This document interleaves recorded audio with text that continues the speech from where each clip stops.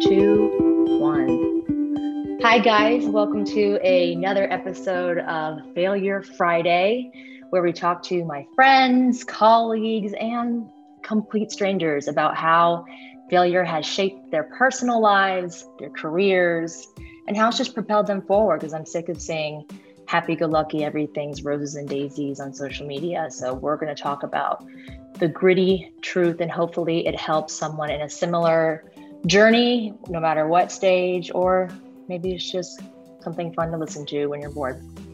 Today, we are talking to a friend of mine, Miss Benna. And how long have we known each other, Benna? Has it been a few years now? Couple of years, yep. CEO roundtable, yeah. Yes, so we met in a CEO focus group, which I hold so dearly to my heart. Hopefully we can get Linda on here at some point. And she was one of the first people I met there, clicked instantly. Benna Cail is a teaching and learning expert. She specializes in social and emotional wellness and is the founder and CEO of Strategist, and works with leaders in business, education, sports, legal, and that's just to name a few. I mean, I was interested in Benna off the bat because we met. I got into the focus group when I was probably mid to end stage writing our children's book with Antoine. And in order to really put that out there like we wanted to, we needed someone who knew how to write curriculum, because it's easy. It's not easy. You can write a book, but if you want to get that into a school, it has to align with what they're teaching kids. Otherwise, why? Why would you have kids in the classroom read it if you don't have something to teach them? And she wrote out an entire layout, and I still look forward to using that when we get to that stage. And her services are, I mean, I have not ventured into her industry with anyone else. No one else has explained to me something like what you do. So I'm glad that you're here to kind of give us a little bit more detail, even more detail than we get to go into in our CEO focus group.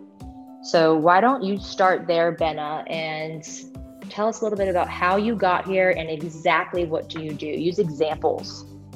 Okay. Well, Kendall, thanks so much for this opportunity. I'm excited to be here and excited to share what I know with your world and what you're doing. And so thanks for this opportunity. So I'm excited about talking about failure because I've had several. And I think about it more as mistakes and setbacks, but I've been I've been working since I was 16 years old. So I've been in this for a long time and had a couple of different careers. Was working for a company, and in 2018, we had some new leadership come in and got laid off. Very unexpected, very big blow, and didn't really know what to do. Was a little bit upside down for a while, trying to figure it out, and decided, well, let me just try to start my own company. And so that's what I've done. I founded Strategist, and all of the things that I learned through my teaching and learning education background and then into the corporate world apply to what I'm doing today. So I have a couple of things, kind of a couple of verticals that I work on. One is in the education space. I'm a consultant and I write online curriculum. So online training programs for teachers, and in the social emotional learning space. So I try very hard to help teachers understand how they can embed social and emotional learning into their day-to-day teaching activities, because it is a strong belief of mine and many experts out there that social emotional learning is the foundation to all other learning. So if children aren't feeling safe and secure and they don't have a positive mindset, if their mental health is not a focus while they're trying to learn academics and other things, then they're not going to reach their potential and they won't thrive or succeed. So I'm very excited to have the opportunity to do that. The other thing that I do is I work with small to medium-sized businesses, and help them organize. You can imagine, as a teacher for many years and working with children of all ages in classroom settings and in education, A lot of times it's like herding cats. And so you learn, I was able to learn a lot of organizational skills and how to look at a variety of abilities in the children that I worked with and the teachers that I've worked with, and pull out the best of what they had to offer and move that in productive ways. So I consult and help, a lot of times new business owners that are very good at what they do, but they're as far as their product or service, but as far as pulling their business together and being able to get very well organized and find out where they may need some help or may need to make some changes, I'm able to come in and a lot of times create some order out of chaos, as it were. So yes, I'm very excited to be doing what I'm doing now. It wasn't the path that I intended to be on at this time, but I wouldn't change it for the world. It was getting laid off a few years ago, happened to be, to me, a blessing in disguise. So I would say my career path now chose me rather than the other way around. Those are the best ones, right?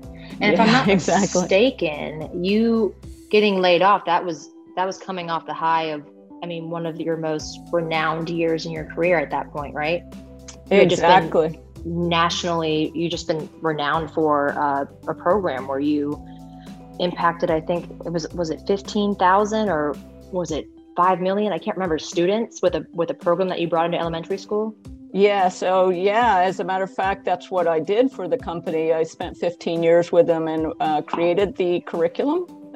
They needed a national program and it happened to be in the golf industry, and golf wanted to put the sport of golf into schools, much like other sports are taught there in physical education classes. So children learn basketball and they learn about soccer and they learn about dance and they learn about all of these things, but golf is not something that's regularly taught. So thankfully I was put in a great position through some people that I was working with while I was a teacher and knew that I did a lot of curriculum writing. So I made the leap to the golf industry and wrote the training program for the teachers, and then spent, the years implementing that program. And that's where some of the organizational skills came in, where the logistics and scheduling and running around the country.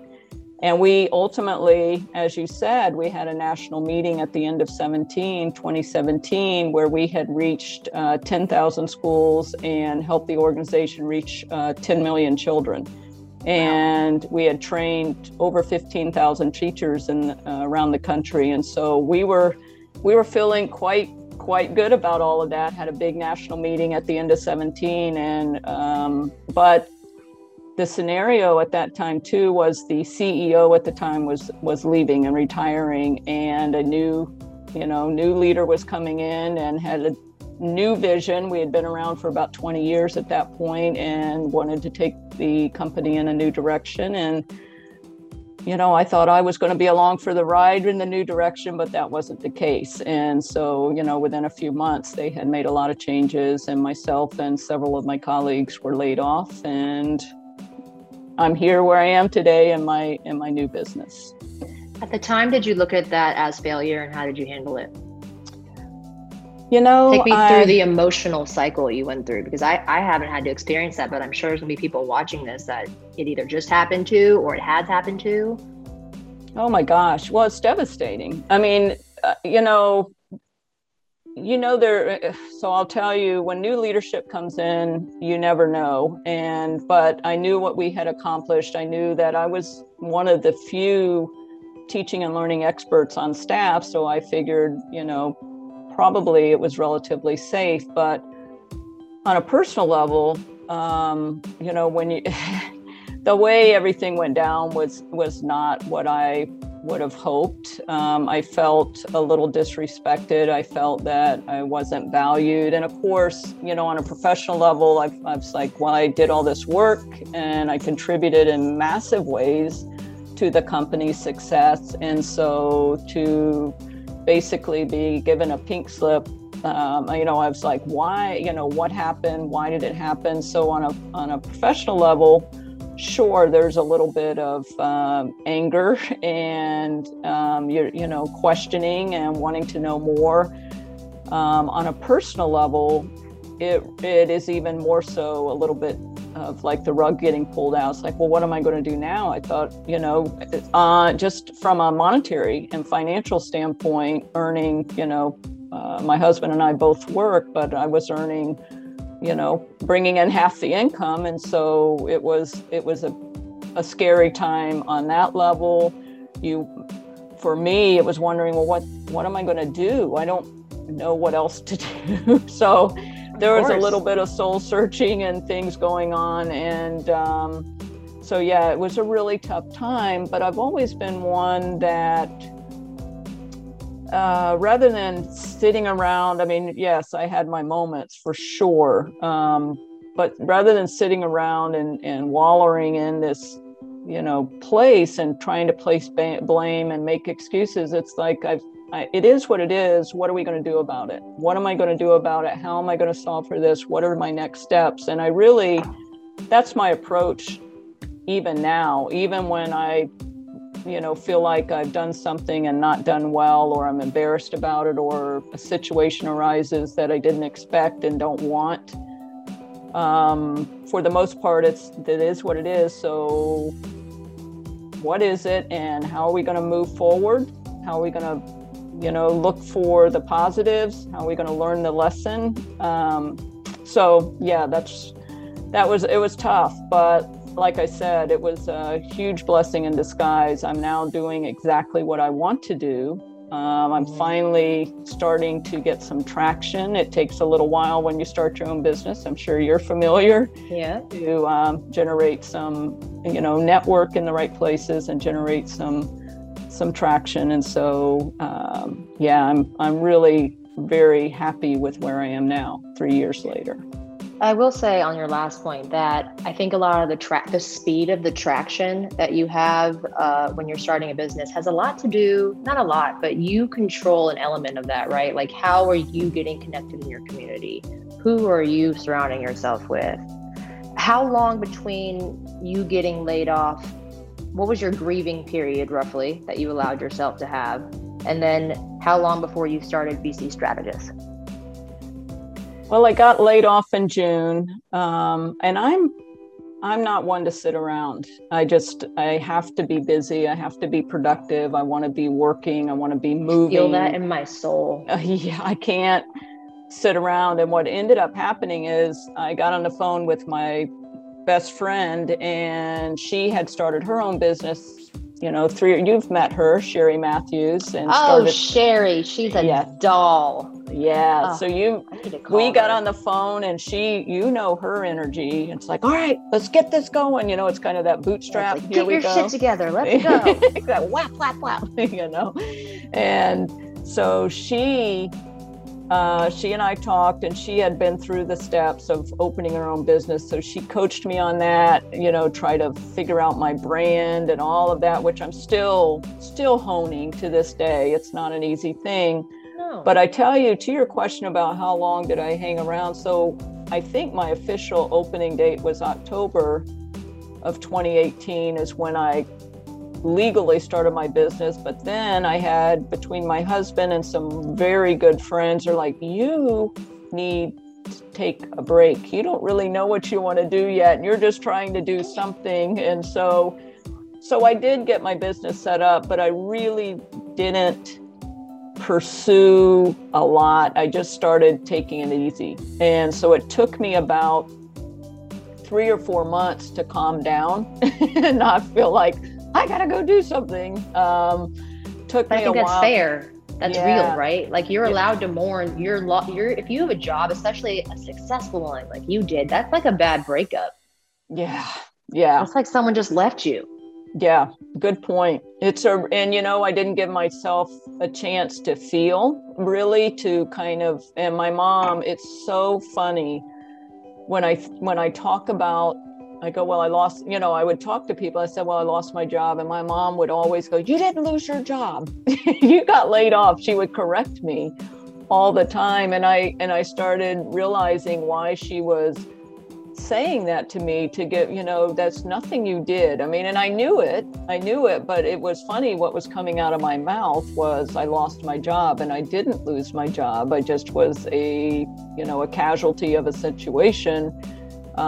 So it took me a while to just catch my breath and really do some, internal thinking about myself, what I'm really good at, what would make me, you always hear people say, do what you love and you'll never work a day in your life. And I always want to walk up and smack them when I hear that. It's so annoying. But it, it's one of those things that I needed to take some time, because I was reeling. I was handed this card that I didn't want to hold, and I needed to really take a little time to figure things out. And of course, I immediately got busy. And then so after about 3 or 4 months, all right, I don't have to be productive yet. I was fortunate enough. So this is a part of the story that I left out, but we did get a severance package. So I did have several months where I didn't have to get back and start earning an income. It wasn't going to, it was huge. And that was another blessing. I was handed a gift of time that I wasn't taking advantage of. And so I finally did, and, still was dabbling in my thing, but I didn't feel the pressure that I've had to run out and find clients and figure this whole thing out.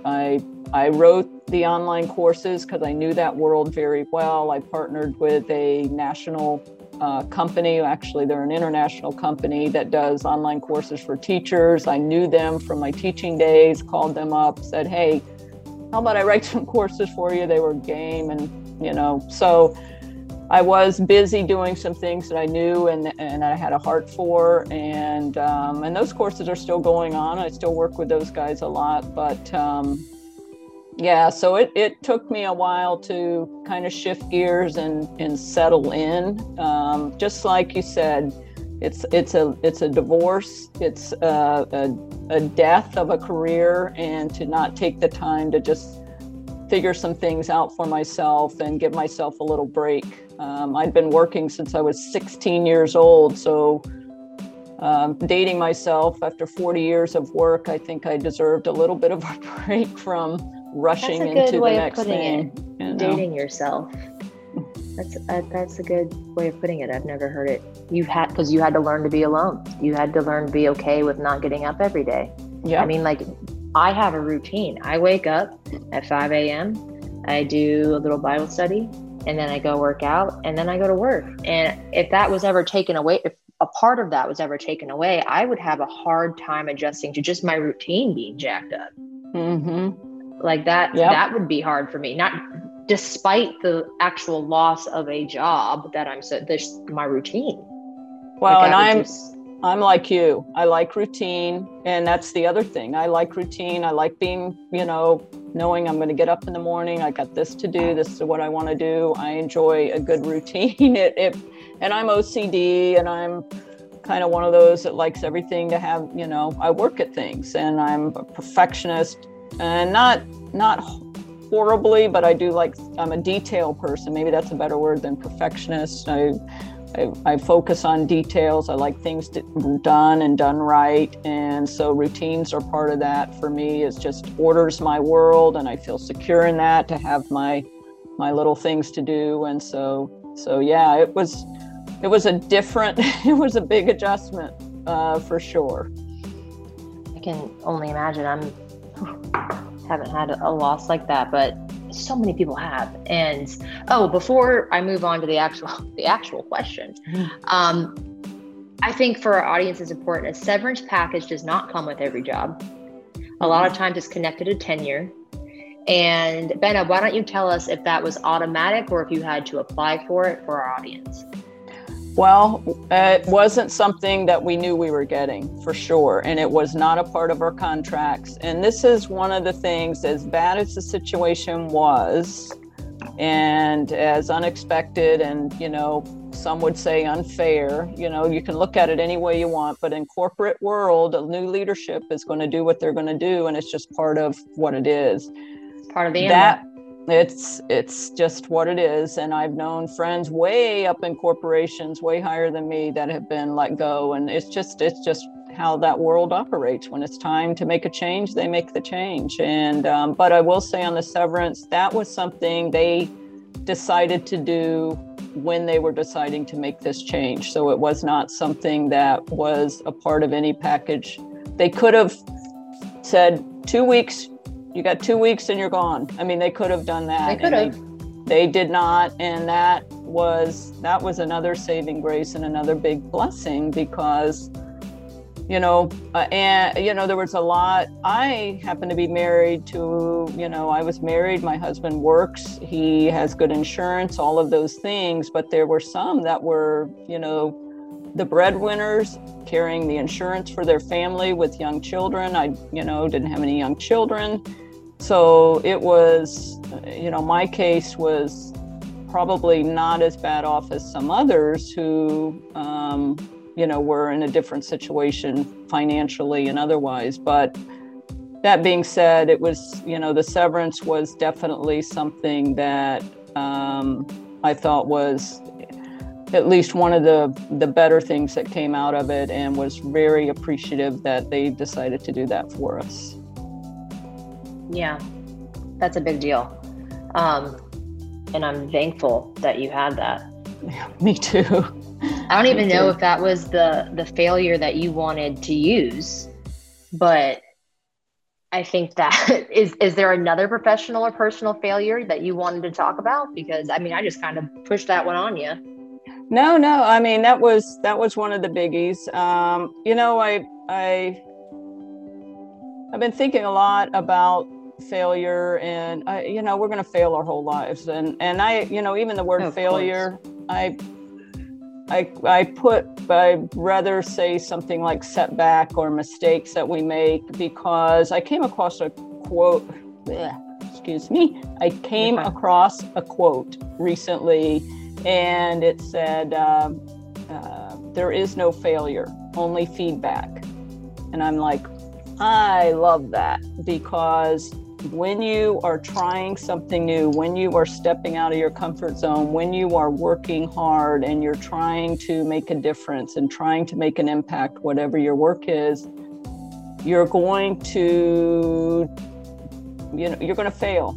You're going to make mistakes, and sometimes they're going to be epic, sometimes they're going to be small. But if you can look at those things as, what did I learn from this? Sometimes the hardest thing, what did I learn? How did I handle this? What can I do? And you get the feedback, you learn from what happened, and you move forward. It's like I said earlier, it is what it is. What are we going to do about it now? How do we solve for this? What's our next steps? So, but that's kind of over the years now with the things that I've learned, it's getting the feedback, knowing, I guess for me, knowing that I do my very best to approach everything I do with a genuineness and authenticity, with the right motives. And then if I get handed something out of my control, it's out of my control. And it wasn't necessarily something I didn't intentionally cause things to happen, but when they do, it's what was in my control, what was out of my control, what can I do better next time? And those kinds of things help me mentally keep more of a positive mindset and give me the ability to move forward. Yeah, I agree with that. I think failure gets a bad rap. It's a bad word, and it doesn't have to be a bad word. Mm-hmm. Like, feedback sounds a lot more palatable, right? But I was thankful that my dad as a child totally changed the way that word affects certain people. So when I hear failure, I immediately think of feedback. I immediately think of, well, how did you recover? Like, what did you do? What did the people, where was your support system? How did they help you? Because I think that those elements are so crucial to have. It sounds like your husband's a huge part of your support system. You have Sherry, who is an incredible person to have in your circle. I mean, a lot of people don't have that.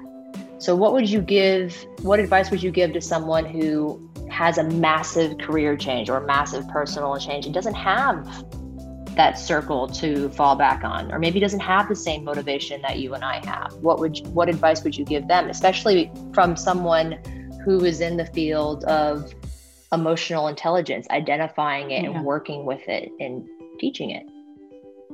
Yeah, I mean, that's a really good question. And I feel very fortunate. My husband is my biggest cheerleader, and he has been so instrumental in me being able to get back on my feet. And even when I'm kind of struggling, he goes, no, I mean, even when I'm not, he always tells me I do great. So even when I'm like, no, that's not helpful though. Yeah, I know. But he's good. He's good. But I tell you what's helped me, Kendall, and it was, trying to network. And I'm an introvert.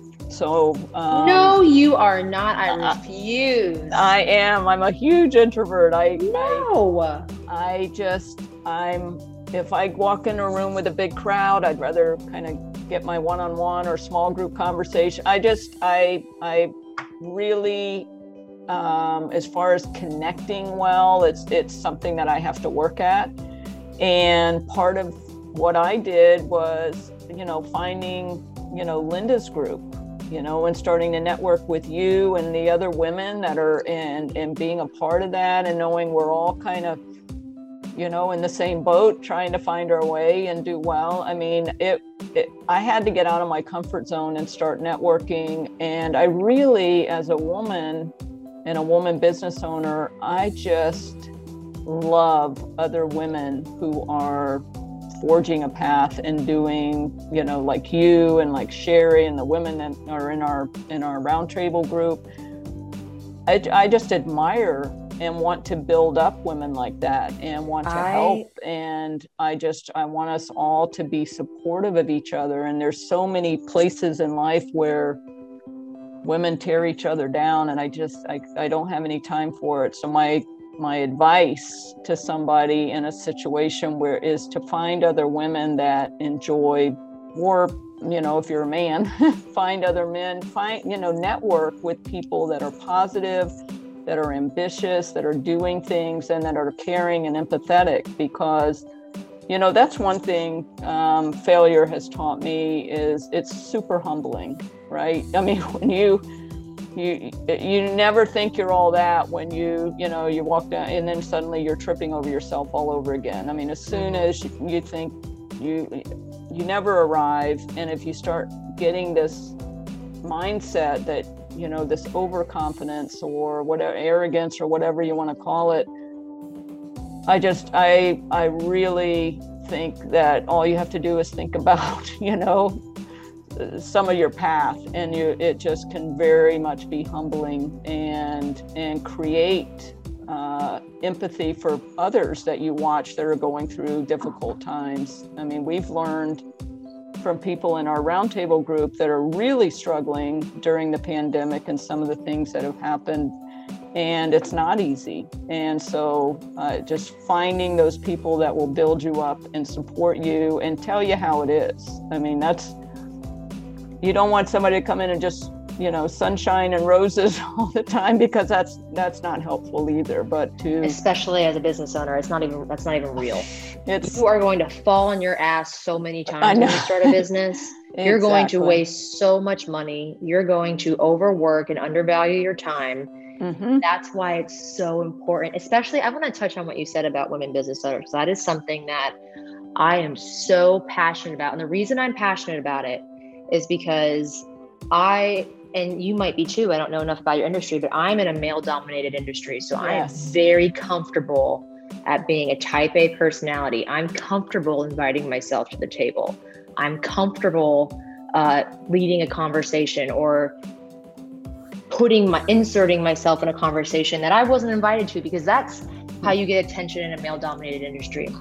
And I was so insecure about networking with women because, and I was just talking about this at girls' night, when women meet me, in like women's social circles, or even in business, sometimes in business circles, a strong woman comes off hard, rough around the edges, a little too strong. But if you're at a table with men, you're just cool. You're one of the dudes. So I think that when you find other women business owners, and maybe they're not already that confident, or maybe they are, it is so important to foster that relationship, foster that culture, because I don't think it comes as naturally, for whatever reason, I'm not going to get into it, for us as women to help each other as it is for men.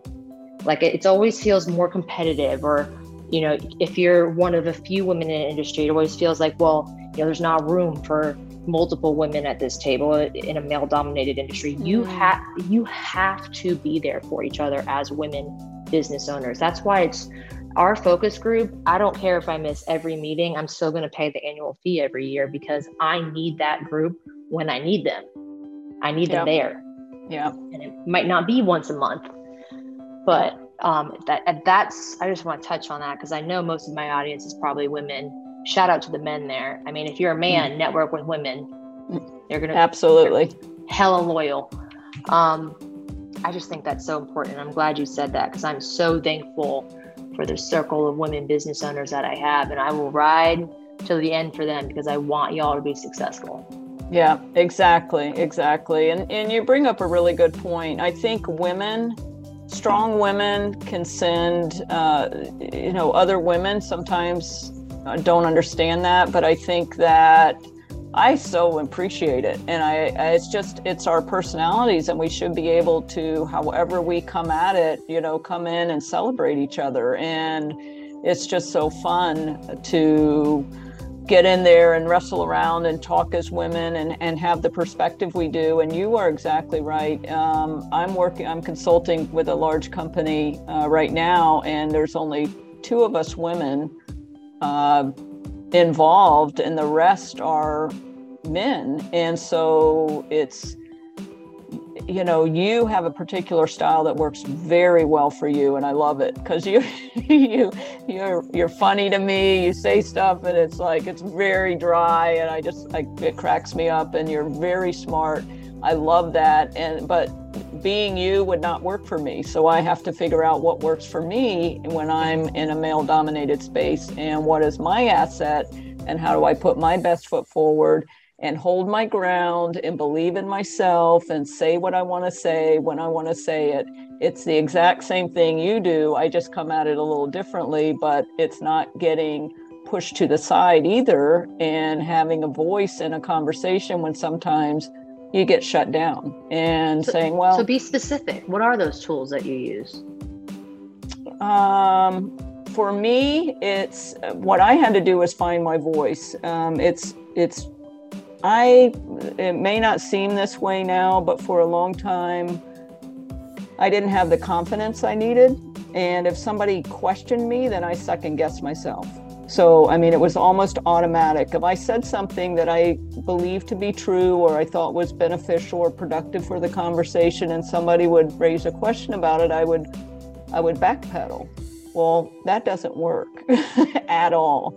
And so I had to, before coming into a meeting or being put in a situation, I made sure I knew what I knew. I was prepared to talk. I'm not a person, I know for myself, I'm not a person that thinks on my feet very well. I need to process. I've learned a lot about myself over the years. So if I walk into a certain meeting, or I'm going to be, talking about a certain subject, then I need to be prepared. So it's preparing myself so that when I do speak up and I get challenged, I can explain myself. And, I don't mind agreeing to disagree, but I don't cower away, or, stop talking, or, oh, I guess you're right, or any of those things. So for me, it's being prepared. It's knowing when to speak. And that's the other thing. Sometimes, if I got a little nervous, or I wasn't sure, and then, the other side of that coin is talking too much, instead of choosing your moments and not having to respond to everything, because then that, it's like you're trying too hard. So it's that balance of, speaking when you have something of quality to add to a conversation, and otherwise listening. And then the other thing that I do too is validating when somebody speaks. Somebody said this, see if I can get it right. Are you listening or are you waiting for your chance to talk? And I think a lot of us are waiting for our chance to talk instead of listening to what somebody is saying. So the other tactic, I guess you would call it, which is more being respectful, is when somebody makes a point, instead of me just jumping on the next thing that I wanted to say, I'll, validate that. It's like, oh, that's a really good point, and this is what I heard you say, what I was thinking, and connecting those dots and linking, making sure that people understand that, what you're saying and how it fits into the conversation. Yeah, I like that a lot, especially as someone who is wrong a lot when I speak. You can be wrong and still be assertive. You being wrong in a presentation does not mean that you take a position of submissiveness. Right. That's the right way to say it. Mm-hmm. There's great, it's not necessarily, doesn't come natural to everyone, but there is a way for you to be wrong about something that you were once confident about. Because that happens to me a lot.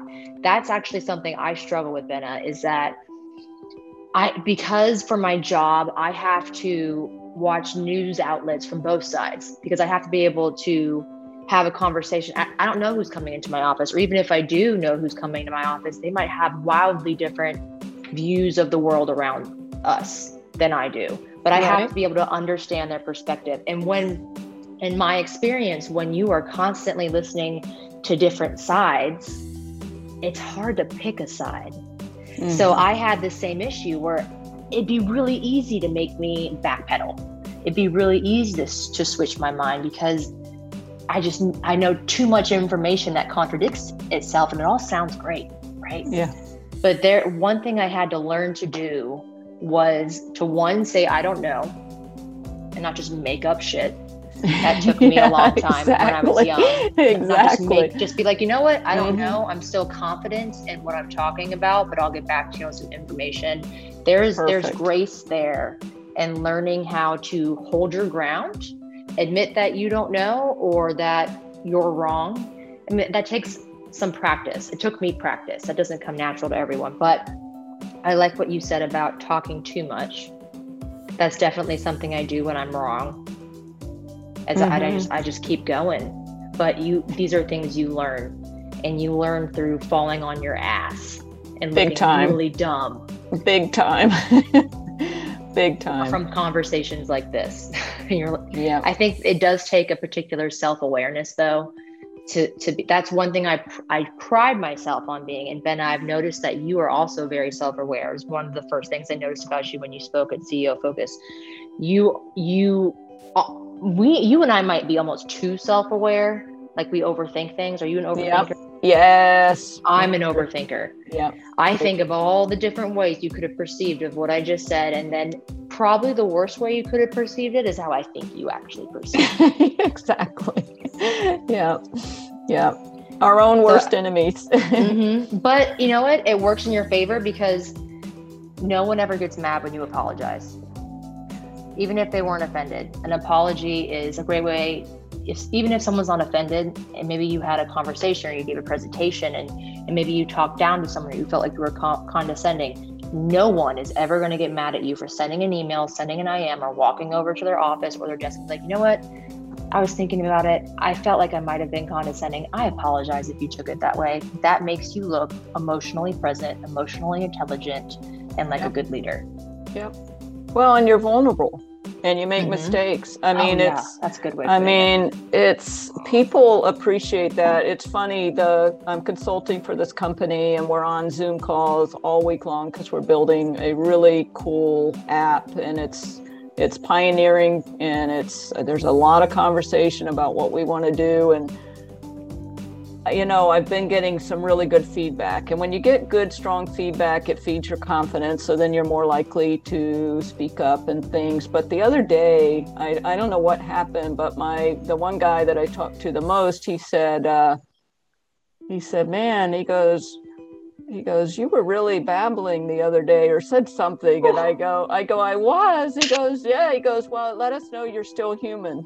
Because I guess I'm, which he gets to say that because he wasn't saying it in a in a mean way. He wasn't saying it to try to get me off my game or put me in my place, which, I can read those things. He goes, "Oh my goodness, I don't know what you must have had a busy day." As he said something, he qualified it. He goes, "Because you were kind of babbling a little bit in our call." And I go, "I was?" I go, "Oh my goodness, sorry about that." And he said, "You must have a different relationship with him," because I would have been like, it depends on who it's coming from, because there's another guy that had it come from him, because I've produced some things that weren't getting done. I'm highly organized, and we didn't have, some schedules and some task lists that needed to be done and some calendaring and some things like that. And so I produced some things. So I know I was stepping on some toes, but we were stalled.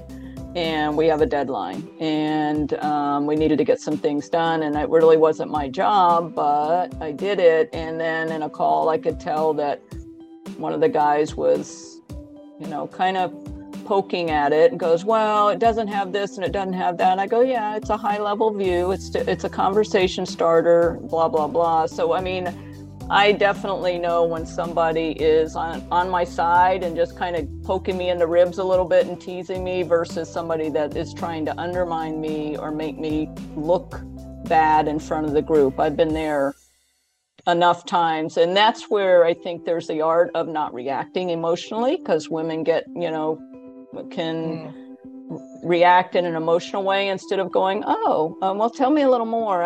This is what my intent was. What did you mean by that? I just want to make sure we get it right. And you can call them out in a way that is actually very productive, and you hold your ground. It's very professional, very, respectful of the person. I don't know what he's going through. Maybe he got his butt chewed out because he didn't have, and he happens to be in a, so I don't.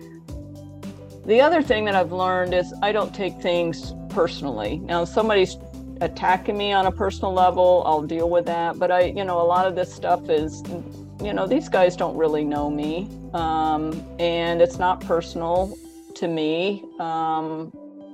In the way I'm going to respond to it. I might vent to Steve, my husband, afterwards. I go, we won't believe what I put up with today, But on a call, I'm going to be very professional, and I've learned to, when to speak up and when to just, let questions go and to step in.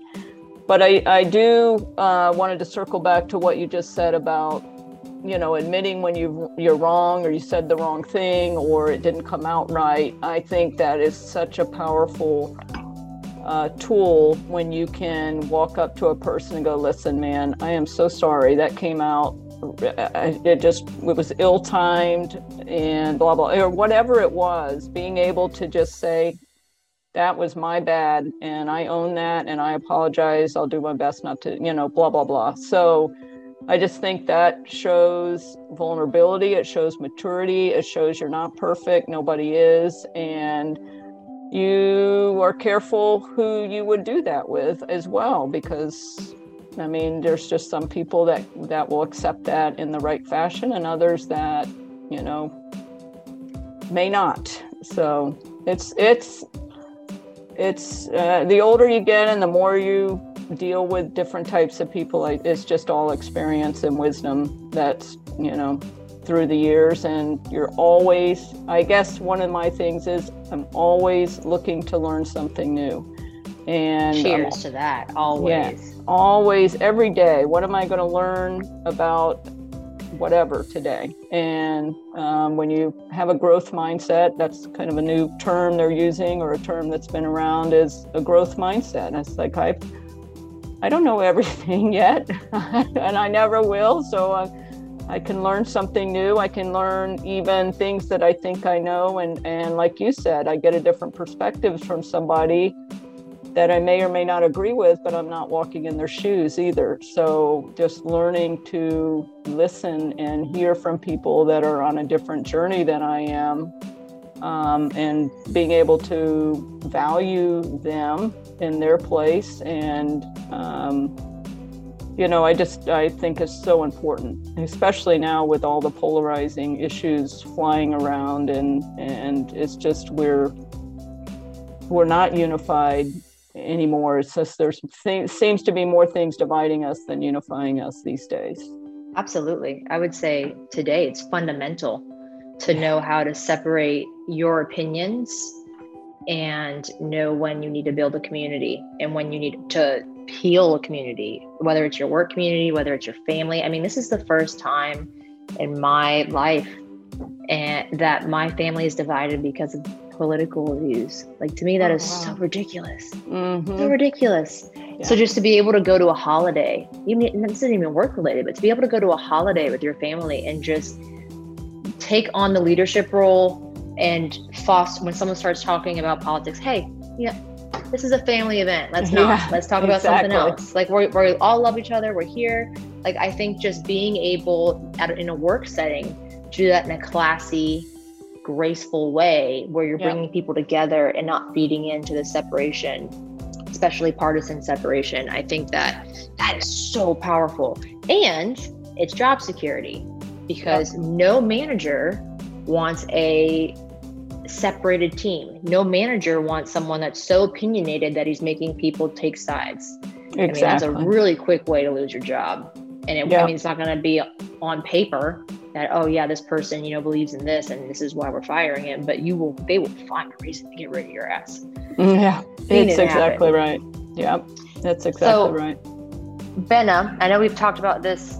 I feel like we've talked about this the entire time, but in what ways has failure, whether the one you've talked about or maybe another one, shaped your behaviors, your character, or who you are on a personal level, on a psychological level? And how has it made you successful thus far? Well, I tell you, I wanted to share a story with you, which I think kind of gets at what you're asking.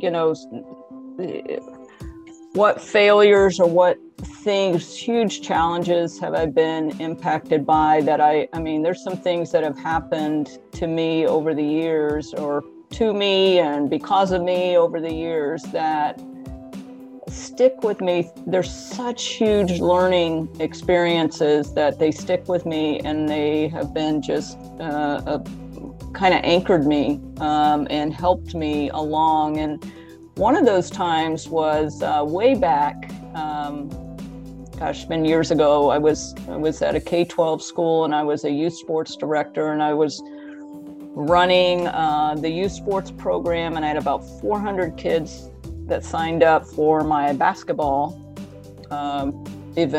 basketball season that I had. And these are all 5 to 10-year-olds, so you can imagine what that looked like. And I was so busy with trying to figure out how to put them in the teams and get all the volunteer coaches in place and order those uniforms and get schedules together and where are we going to practice and how. I mean, I had 30 basketball teams. I was like, what am I going to do with all the, where are they going to practice, all of that. And I remember one day I was sitting at my desk and trying to figure a bunch of stuff out like that, up to my eyeballs. And I, would get interrupted by parents coming in and wanting to know this or that. And it was a uniform size problem, or where are my kids going to, where are they practicing? Can I move my child to a Thursday practice? All of these little things kept coming up. And I remember looking up and I said, God, if you would just take these people away, I could do my job. And I swear it was an audible voice. I swear he looked at me and he goes, Benna, the people are your job. Oh, wow. And he said, don't lose the people in the process. And what that taught me, what that taught me was, I am one that wants to get all my I's dotted, all my T's crossed, all my paperwork done, all my, what is it? I'm writing a curriculum. I got to get it done. I don't need to be bothered. I got to do this. I got to do whatever it is. And I would, if people that needed my attention were interrupting me, then I didn't have time for that. And what I learned from that one thing is, anytime, within reason, we set boundaries and things like that. So qualifying it there. But anytime somebody would interrupt me, especially when I got into more management roles, I would stop what I was doing. I would turn, I would listen to what they had to say. and not lose the people in the process. And that is so extremely important because of all the products and the tasks and the things that we can be doing. I think the people are the most important part and of any worthwhile endeavor. And I think we get hung up on things that are less important, and you think, and this is the mindset, the interruption is going to cause me to be late and I'm not going to finish what I was in the middle of doing. And I find that now when I give these people the time, they want to talk to me about something and I give them that time, that it makes that job so much easier and better. And God somehow brings around plenty of time for me to get done with whatever I was trying to do. So that, I don't know if that answers exactly your question, but I think from a failure standpoint, it's taking the time with people when you fail, when they fail you, and when they fail on their own, and just to make sure that we're paying attention to each other and we're seeing and we're listening and we're trying to understand. It helps everything all the way around. I just think it's probably one of the most important lessons that I learned in life, because I am, like I said, an introvert. I can be alone very easily, a lot. I don't mind it. I enjoy my alone time. And so making time and room for people has been a big deal to me. And I Kendall, I would attribute that to some of my success now is venturing out, even though I'm not the most comfortable meeting brand new people and trying to figure out conversations and things like that. But being able to, I threw myself into that round table thinking, with all those women and not knowing how I would fit in and just doing the best I can. And not even just that, you asked me to lunch within 5 minutes of me at the end of the meeting. So when you say you're introverted, like you were the first one to approach and be like, hey, let's get coffee. Yeah. I'm like, introvert who? Well, I don't remember being that bold, but I think I liked you a lot because I think you were so cool. And I loved your story. Your story is fascinating to me too. So I think when I click with certain people, I want to get to know them. And so one-on-one. So that's how I like to get a little deeper with people and understand, who they are and what makes them tick. So I do reach out from time to time when I feel like I can relate. Well, I do love that story because it actually applies to me personally, because as my business grows, and it's just been, I'm so blessed that it's been growing so fast, but as it grows, and this is with any business, you have to scale. Like any book you read, it's so important to scale effectively, efficiently, and quickly, because it goes away just as quickly as it comes. Mm-hmm. And the last 2021, it was all about branding, scaling, hiring, defining your process. And I was not having as deep conversations in my appointments. I wasn't having as quick connections. And I was sitting, and I do personal reviews every quarter where I sit and I'm like, all right, what could you be doing better? What could you be doing more on a networking side? And I was just like, I'm not getting as much personal reward. My cup is not as full because I got into this because I'm good with people. I'm a problem solver. Right. Maybe not so much with my own problems, but hearing other people's problems, immediately I have like a checklist of like, okay, we could do this. That might take longer, or we could do this. This is more difficult. This is, more. I can do that really quickly in my head, and I wasn't getting that because I lost the people in my process. I don't know the exact answer to how you do that in my industry. I think it's just hiring, delegating. Delegation is probably a big thing. Mm-hmm. Do you have to do every little thing? Probably not. Will quality be sacrificed in the grander scheme? Maybe, but how much? Right. People notice? Right. So I think delegation is a really good way, a solution, a more specific solution to the problem you presented. Don't lose the people in the process. Mm-hmm. How? Because growth is so hard. Growth is so fast. climbing the ladder. You feel like it's competitive. You have to be better than this person. You have to prove to upper management that you are.